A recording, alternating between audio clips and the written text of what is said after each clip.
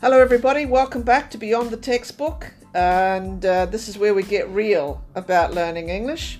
Today our special guest is the wonderful Martha, all the way from Ireland, but I'm going to let Martha tell you a little bit more about herself from now. Yeah. Thank you, Aisha. Yes, I'm Martha from Ireland. I've lived in Malaysia for about 20 years and I'm teach English.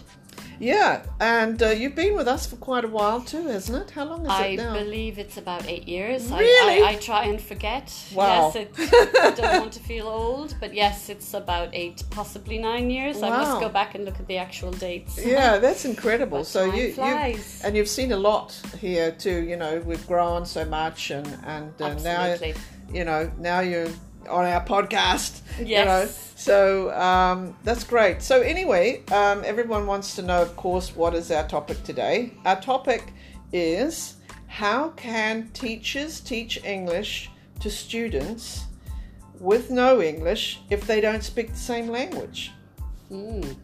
It's Yeah. kind of raises that big question mark, It does, isn't it? and it's a question I get asked very often. Oh, you do? Well, Really? actually, the question I'm asked is, oh, you speak Arabic? Really? You speak Somali?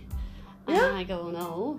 So then people are a bit confused, yeah. And I can understand why they would feel like that. Yeah, so because- what kind of people ask you that? Are they well, students just or? my friends or, Oh, really? friends of friends or, people I meet, they ask me what I do. Yeah. So they assume if I'm teaching English in Malaysia that I'm teaching Malaysians.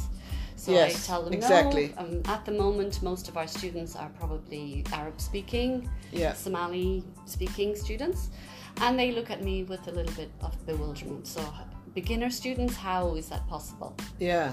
Yeah. And I've actually had that myself, to be honest. And even there are some students who ask, how can a person whose English is maybe their first language or it's their most dominant language teach me? I know nothing. I can't even, I can say my name and that's it. But interestingly enough, here at Elite, and I think in Malaysia generally, the students do request that. Yeah. So I guess they just want to throw themselves off that great big cliff and They're very brave, I have to say. And Yeah. I feel students who come into a class with zero English and they have a teacher who doesn't share their language, they're very brave. Yeah. I admire them. Yeah. So tell us perhaps some of the strategies you use to get to their level. So Okay, Yeah. so first of all, when I enter a class, it's usually I try to assess them because although our classes are designed for students with zero English, you often find we have some false beginners. So, What is a false beginner? well, a false beginner may be someone who has some exposure to English, whether it be in primary school or secondary school, but they don't feel competent enough, or perhaps they feel they've forgotten it, but they actually have some English, whether it just be nouns or, list of vocab, or some of them actually have some grammar, it comes back to them every now and again. Yeah. So that can happen. There is also probably a distinction between some of our students, as some of our students will use the alphabet in their own language. Okay, But what does that mean? Their own language, they use ABC to write. Like Somalis, for example. Say, for example, Yeah. Somalis. Yeah. So some of them will come in and although they have no English, zero English, they are familiar with writing the alphabet. Whereas some Arabic students, on the other hand, that's completely new, this system of writing, style of writing. Right. So they're probably the most challenging students. Yeah. But they're actually quite rare in a class. Yeah. You mean real beginners are quite real rare? beginners These days, I find they're actually quite rare. Yeah. So even our Arabic students, I feel they must have some exposure in school. Yeah. Because although they find it difficult to write the alphabet, they are familiar with the alphabet. Yeah. Yeah. And I think also with the internet age right now, if they're into football or whatever, which is an international thing, they're going to Absolutely. pick up a few things, you know, Absolutely, yeah. just Yeah. without them even knowing. So they're going to have some language, plus of course social media brings that out as well. Yeah. So when you're in the classroom, okay, you'd like to assess them first, and then Yeah. what do you do after that? Well, during the assessment, I suppose the assessment's a very natural thing. What I try to do is find out what they can do. Yeah. Rather than focus yeah, on what yeah. they can't do. So during the class, it could be, well, usually I would start with introductions. Right, Yeah. right. Now that might be probably quite new to them, and I would. So, but it makes them feel comfortable, and they get to know each other. Yeah. Yeah. And they feel a sense of achievement when they can say, "Hello, my name is." Yes, yes. So that's usually a good one. And then when we come to talk about names, that usually lends itself to working on the alphabet. yes. Yeah, so yes. the alphabet can be a good indication of what do they know, what do they not know. Right. And it's very interesting when you use the alphabet. Maybe you can ask them, "Can you give me some vocabulary? Can we put some words to these letters?" Yeah. Quite often they do it very successfully. Yeah. They may Yeah. not have words for all of them, but Right. they will have football. Exactly. Yeah. Exactly. That's the And only even- universal word. Exactly. And if you allow them to use like their own names and their own Yes. countries, they will have those. So, Yeah. although it might not be totally English words, Yeah. we can use the alphabet. So Yeah. we can work on spelling. Yeah. How do you spell something? Yeah. And it gives them a great sense of achievement to be able to answer questions. Yes. And I think that's a really interesting thing that people don't realize.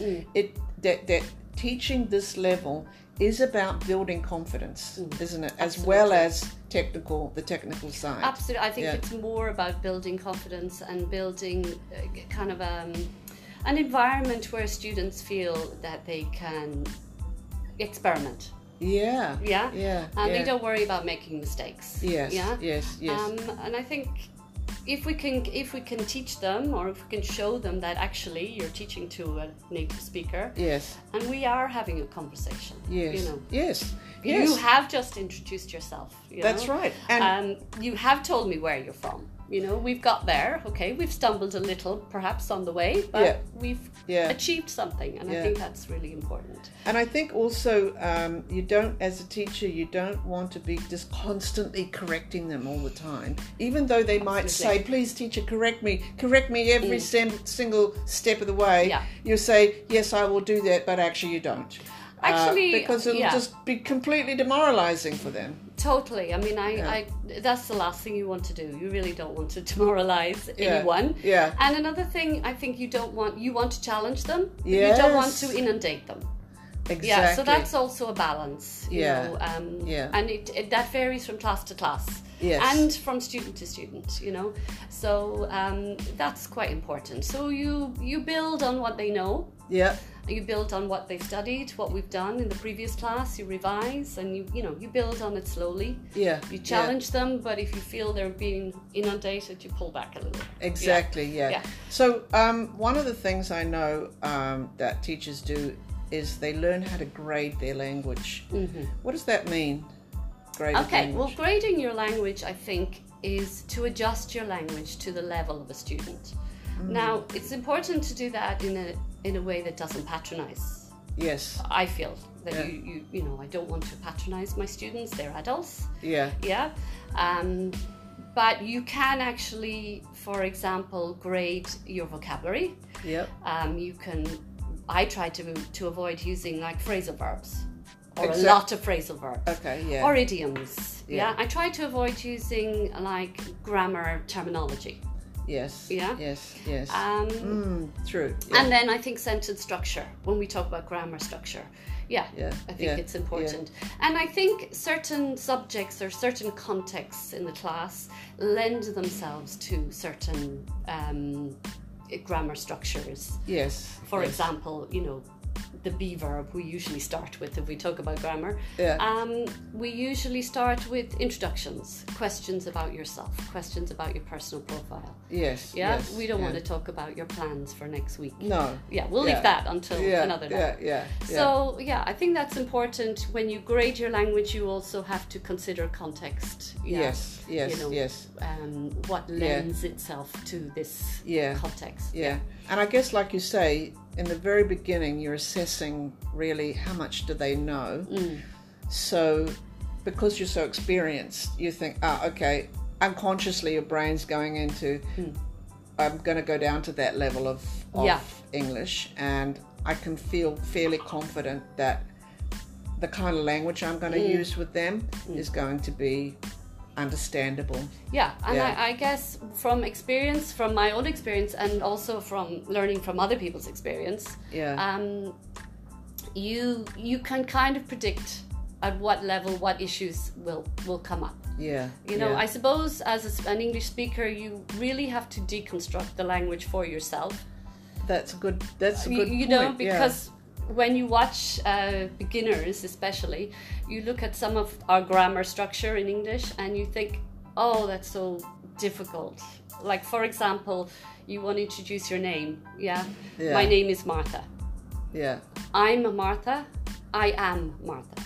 So you're at a beginner level and they already have 3 different systems of grammar almost. Yes. And the one that it really is tough, I think, for beginner students is when we say, okay, he is Muhammad. Yeah. And then his name is Muhammad. So he's his, it's just so unfair, isn't it? It's like back up, teacher. Exactly. You told me one thing, now you're telling me something completely different. What's the difference? He's his. So I think you have to actually stand back and say, you know, this is not just a walk in the park. No, this is tough. Yeah, you know, and I do think that it takes a lot of energy on the side of the teacher as well, and patience. Yeah, and patience, a lot of patience. But students can pick that up, and I think they really respect that. They are, first of all, probably delighted that they can have someone who's not going to be constantly telling them something in their own language. So they really respect that. But also the fact that they can pick up that you are really monitoring every step of the way what they can say, what they can comprehend, what they can't comprehend, and always adjusting. That's what I think. You're always adjusting. So what about we use textbooks? We use textbooks, and they're wonderful. Yeah.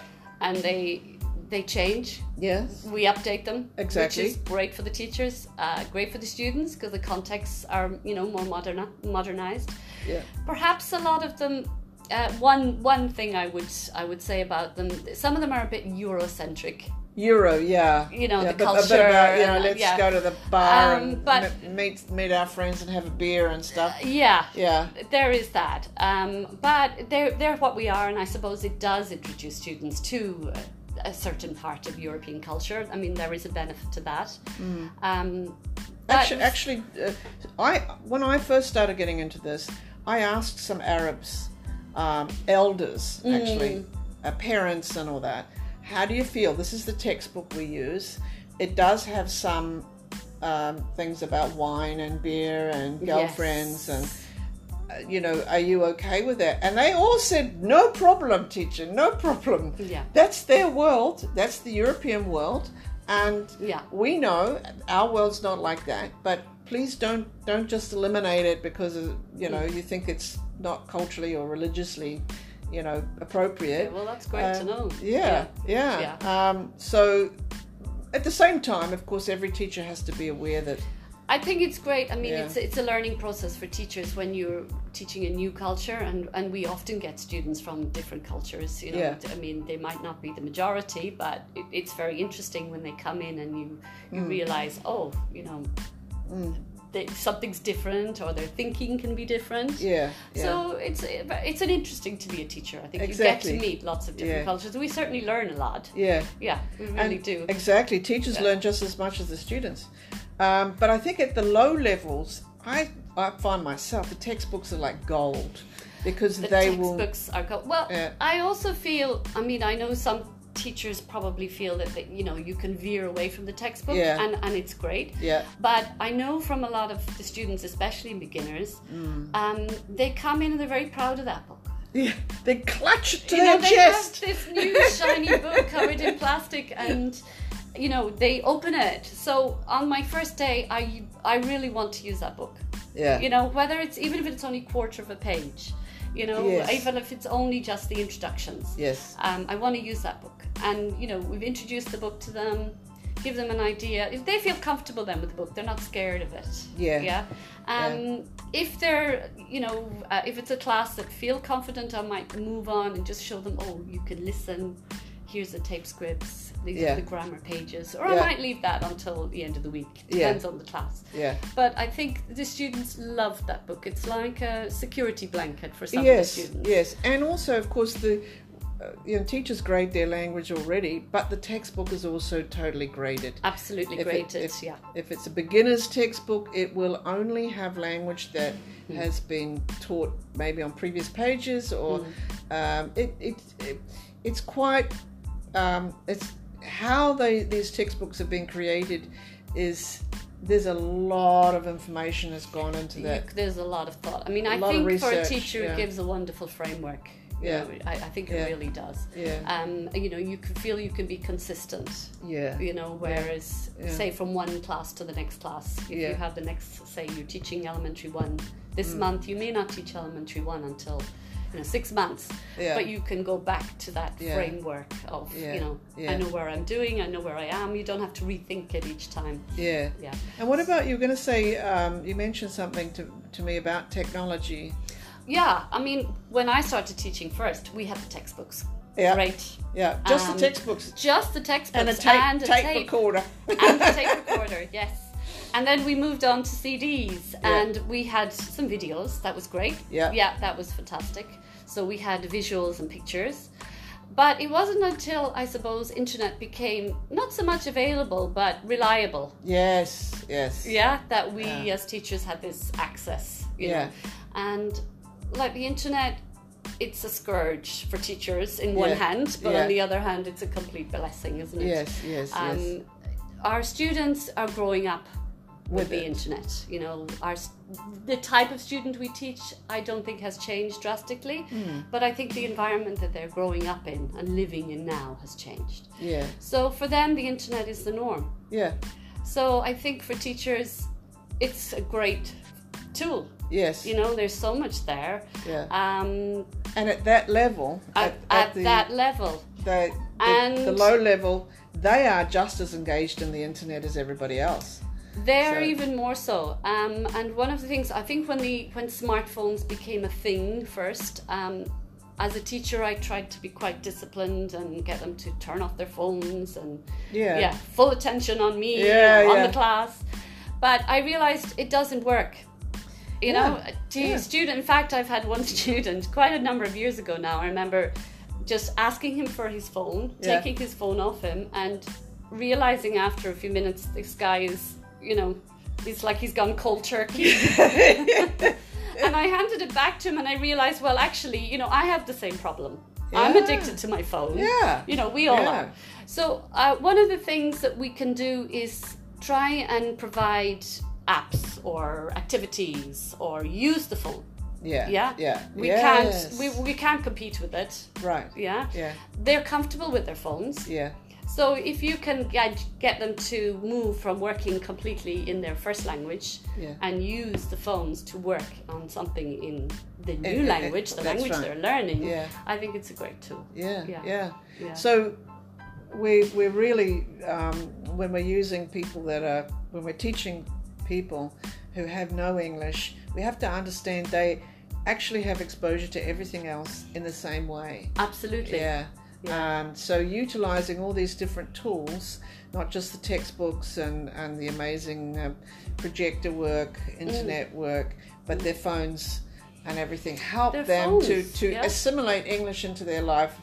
Absolutely. And I find it quite funny sometimes when we give them activities to do on their phones, If I had given them the same activity on pieces of paper, matching pictures and matching words, it gets boring, it gets old. Yeah. But because they're doing it on their phones, they can actually spend a long time swiping, scrolling.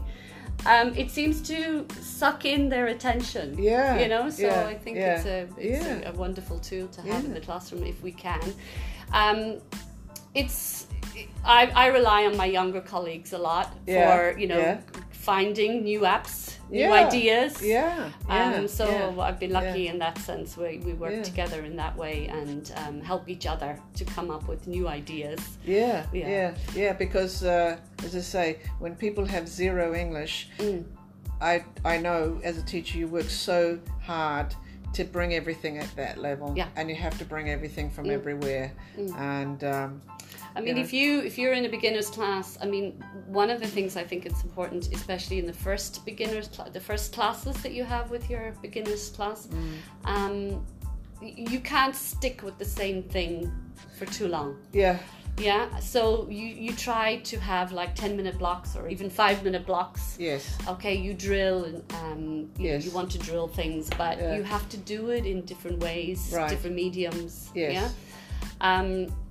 You have to be so creative. You have to be quite creative. So even in the first class, if you can tell your students, okay, we're going to use your phone and we're going to use an app.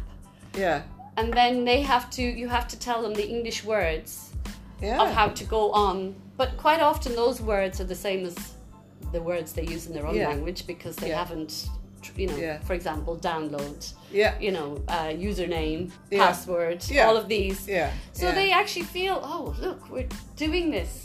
So it's another way of building confidence and making them feel comfortable. They have this security.